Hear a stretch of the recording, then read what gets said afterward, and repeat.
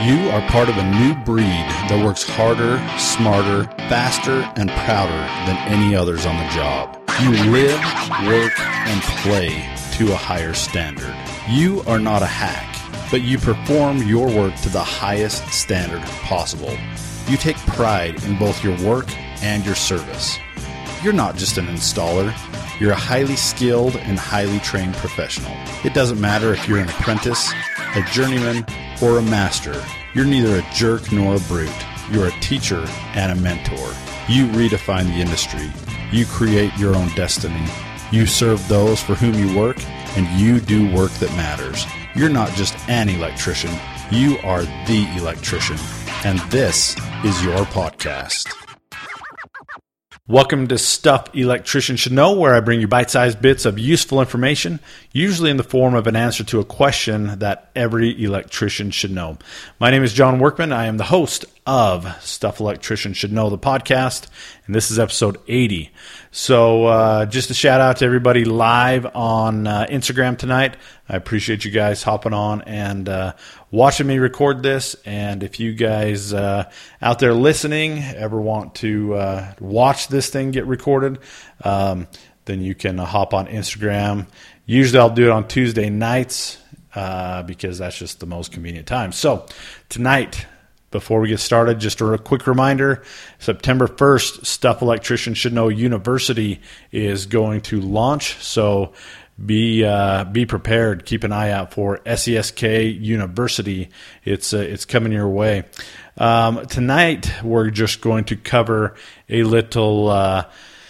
We're going to cover a little thing put out by NEMA, National Electrical Manufacturers Association. I don't know if you've seen this or been aware of this, but it's called the 5 L's of lighting. So I just want to go over this really quick with you. It's just some nice, convenient information that you can use if you're planning a project or getting ready to do some speccing out or anything like that.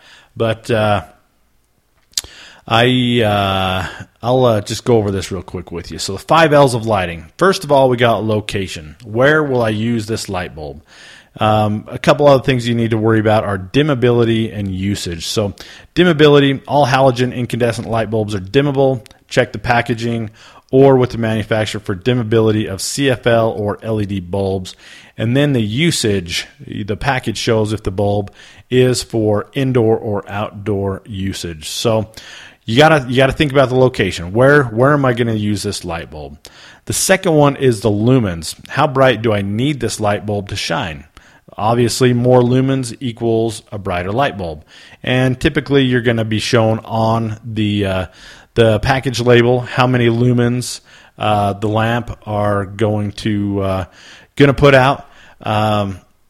Typically, the 60-watt incandescent bulb is going to be roughly 800 lumens, and a 100-watt incandescent bulb is 1,600 lumens. So you can kind of use those as some guidelines as to the kind of lamp that you're going to use and what you're going to replace it with if you're going to use an LED or a halogen or something of that sort. The next one, light bulbs. What are my light bulb options? So obviously there are a few different kinds. You got the incandescent, which you're not seeing too many of those unless you're getting them imported. They're the most inefficient, I guess you would say. Then you got the halogen, then you got CFLs, and then you've got the LEDs. So you've got a few different options there. Obviously most of you know there's a big push for the LEDs right now, and more cost savings, longer life, those types of things. So you're going to have to make the decision or help your customer make the decision what kind of light bulb do they really want to use. The next thing is the label. So how do I read the lighting facts label? So the first thing is the brightness. That's the amount, of course, of light that the bulb emits, and that is usually expressed in lumens, like I mentioned earlier. The energy cost is going to be the average cost to run a bulb for 1 year. The life is going to be the average life of the bulb, expressed in years, of course, as well. Light appearance, how warm it's going to be, yellowish white, or is it going to be cool? which is going to be the bluish white. It kind of lets you know what the appearance of the light emitted is going to be.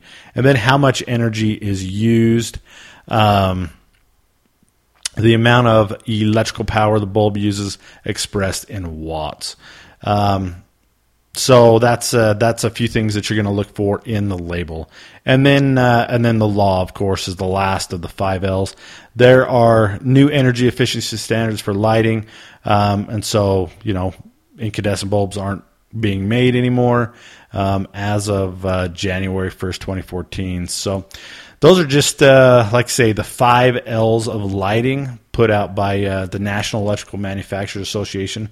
Just a few things that you need to know if you're going to be doing some commercial stuff, maybe some residential stuff that you're going to have to help give some input on. So at any rate, just wanted to throw that your way. It's one of those little things that is just good to have in your back pocket every once in a while that you might need to use. So anyways, thanks again for tuning in. If you know somebody that could use this, then go ahead and pass it along. Share it with colleagues, coworkers, anybody that you might be able to help out with this. A lot of apprentices might really benefit from some of this information. So thanks again for tuning in, and until next time, I'm your host, John Workman. Stay grounded.